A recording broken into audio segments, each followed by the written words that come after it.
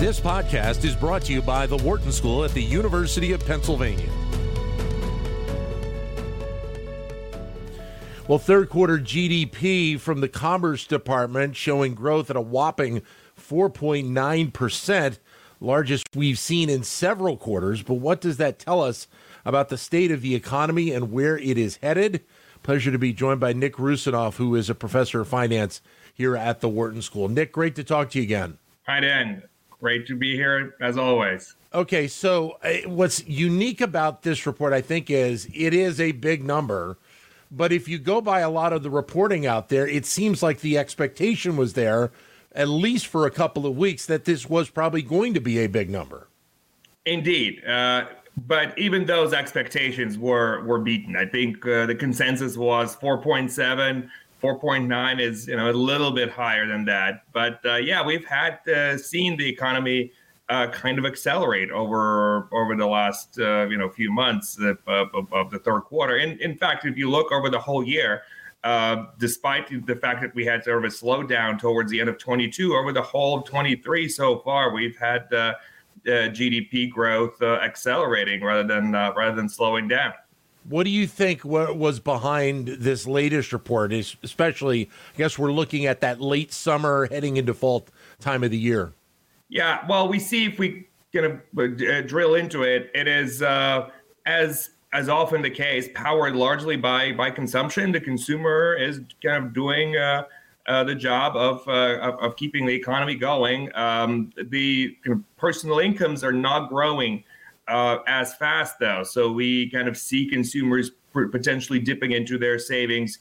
We don't see that much expansion in borrowing yet, although there's certainly some, despite the fact that we've had the highest rates on credit card debt ever in recorded history due to a tight monetary policy, or tight-ish monetary policy. It's not that tight yet, but compared to what we've had recently, certainly seems that way. But yet the consumer is still doing the consuming. The consumer expenditures and durables, non-durables, services are all up and all quite strong.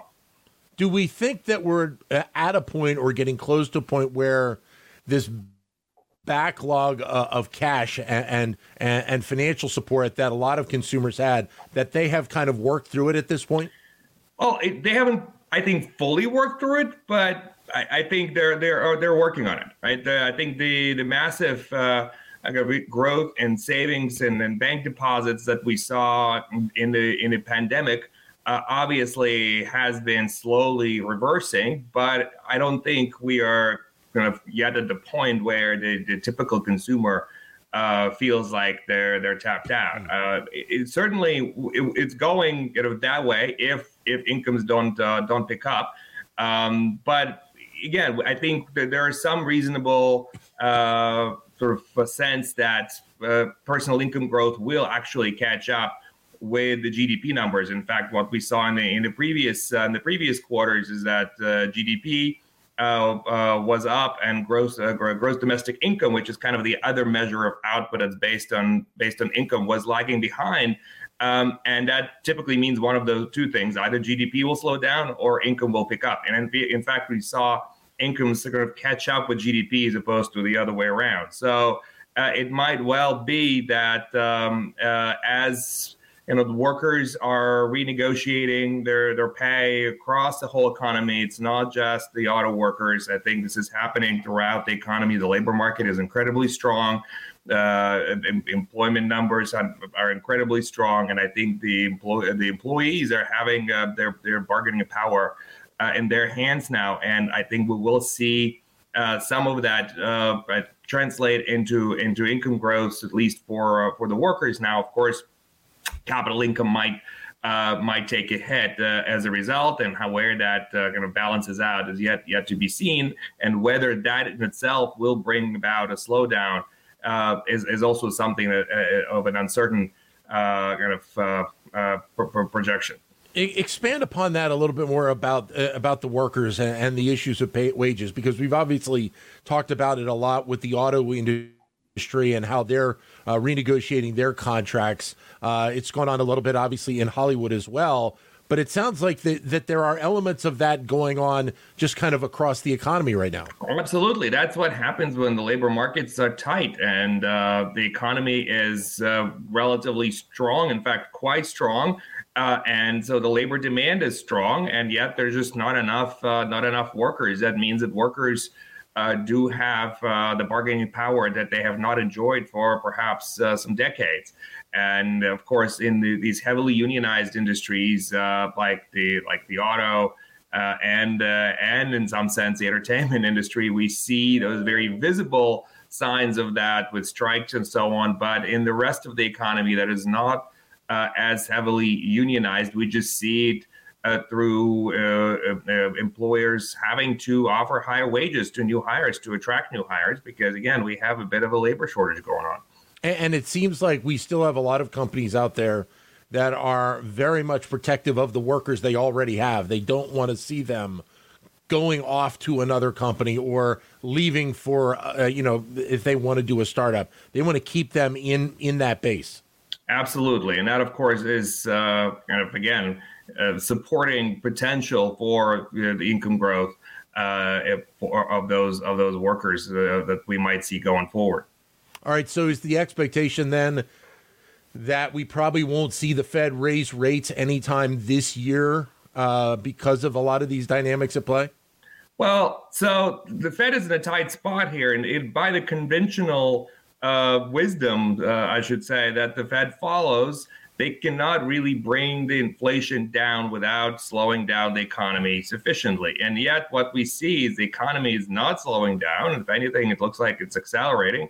And again, employment is super strong, and yet inflation has been coming down. And in some sense, the only danger spots are not so much the economy being strong, but supply shocks like in the energy sector. Right, oil prices have gone up over the summer.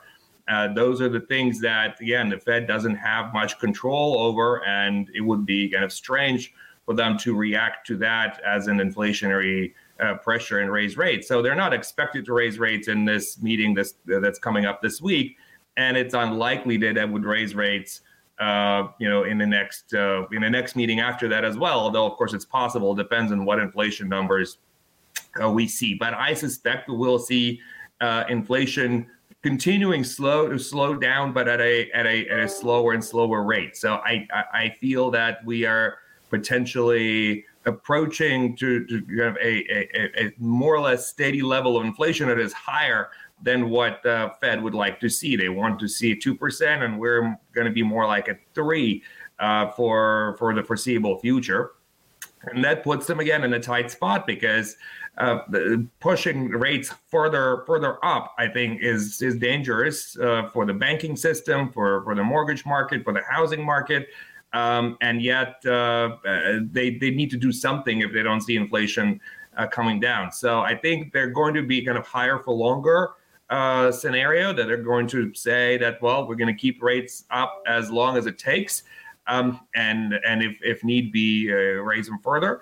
I don't see hikes in the kind of immediate horizon, although the fact that we saw the yield curve flatten quite a bit. Now the 10-year yields are pushing 5% here and there, so the yield curve is not as inverted as it was before, suggests that the strong growth expectations are also indicating the potential for Fed to maybe continue tightening, but certainly hold rates higher for longer. But what's interesting is when you hear some other economists and analysts, especially ones that follow the bond market, I mean, you hear some of them talking about potential yields of 6, 7, 8% that we might see here in the next several months.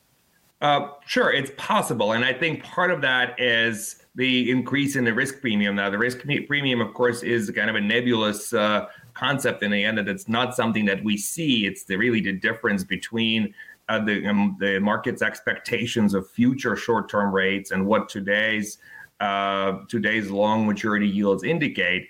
But I think much of the talk is about the fact that the Fed's quantitative tightening and investors' shrinking appetite for U.S. government bonds, in part because of, well, the Fed's aggressive tightening policy, but also the worries about the U.S. deficit and what is it going to lead to in the long run, means that, well, the long-term yields are going to have to pay more. And yeah, I don't think that 6% is crazy. Higher than that is unlikely, but certainly possible. Certainly, if there is more uncertainty about inflation picking up again.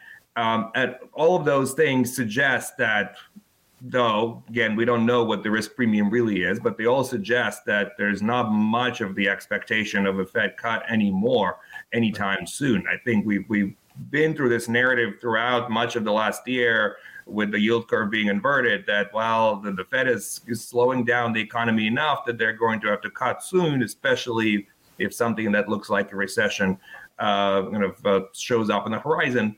This does not look like a recessionary economy in any way. So unless Fed really pushes it that way, it's not what we're going to see. And in an expansion, typically the yield curve actually steepens with the long maturity yields going up, and I think that's kind of behind some of that consensus. Does it feel like the rate increases that the Fed has put into play over the last year and a half, that they're finally starting to have some teeth when you think about just kind of the day-to-day economy for the consumer here in the U.S.? It's certainly affecting the consumers who are borrowing on the credit cards or through auto loans and so on. Now, again, credit card borrowing is not a big driver of consumption right now because most consumers have quite a bit of liquid savings, as we talked earlier. Where I think it's biting the most, of course, is the mortgage market. We have now the highest mortgage rates in over 2 decades. And that is certainly making the housing market kind of weird. It's not just that the home buyers are put off from buying. It's also the sellers that are put off from selling and don't want to give up their 2.5% or 3% mortgages to get into an 8% mortgage, right? Yeah. Now, that's a bit of a quirk of how the U.S. mortgage market works, that you cannot take your mortgage with you, or the mortgage is not attached to the house like it is in some other countries. But it is having, I think, the effect of both the supply and the demand in the housing market are kind of constrained. And I think that if nothing else, that causes misallocation in the economy. It makes it harder for people to move to new jobs. Again, we're talking about labor shortage. Well, labor shortage is particularly acute in some sectors and some areas. And if labor mobility is constrained by the consumer's unwillingness to move because they don't want to give up their 2.5% mortgage, that's not going to help address that labor shortage. And so some of those misallocation of effects are potentially going to start showing up. So it's not a very direct, well, the rates are up, we're going to stop consuming. It's more of an indirect kind of increase in frictions all through the economy that I think we're going to see, which could slow the economy down. It's just going to take some time.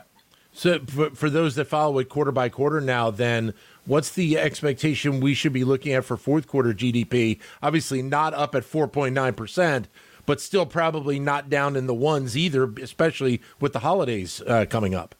So I should tell you that I'm on the U.S. macroeconomists panel that the FT puts on, and in our last survey, the consensus estimate for U.S. real GDP growth for the year 2023 was about 2%, with 2 and 2.5 being the upper bound, 90% kind of confidence interval, meaning that only 10% probability that it will be higher than that. Well, with the numbers that we just saw come in, it would take a big drop in the fourth quarter to get anywhere close to what we kind of as a group had expected. So I think everybody's revising their expectations upwards quite a bit. I think, between given how large the numbers we've seen, anywhere between 3 and 4% of kind of annualized real growth in the fourth quarter is not out of the question. I think it will be lower, but I think for the year as a whole, we'll probably end up seeing certainly between 2.5% to 3% growth. That's my expectation. Nick, great to talk to you as always. Thanks very much. All the best. Thank you very much, Dan. Nick Rusinoff, who is a finance professor here at the Wharton School. To keep engaged with Wharton Business Daily and other Wharton School shows, visit businessradio.wharton.upenn.edu.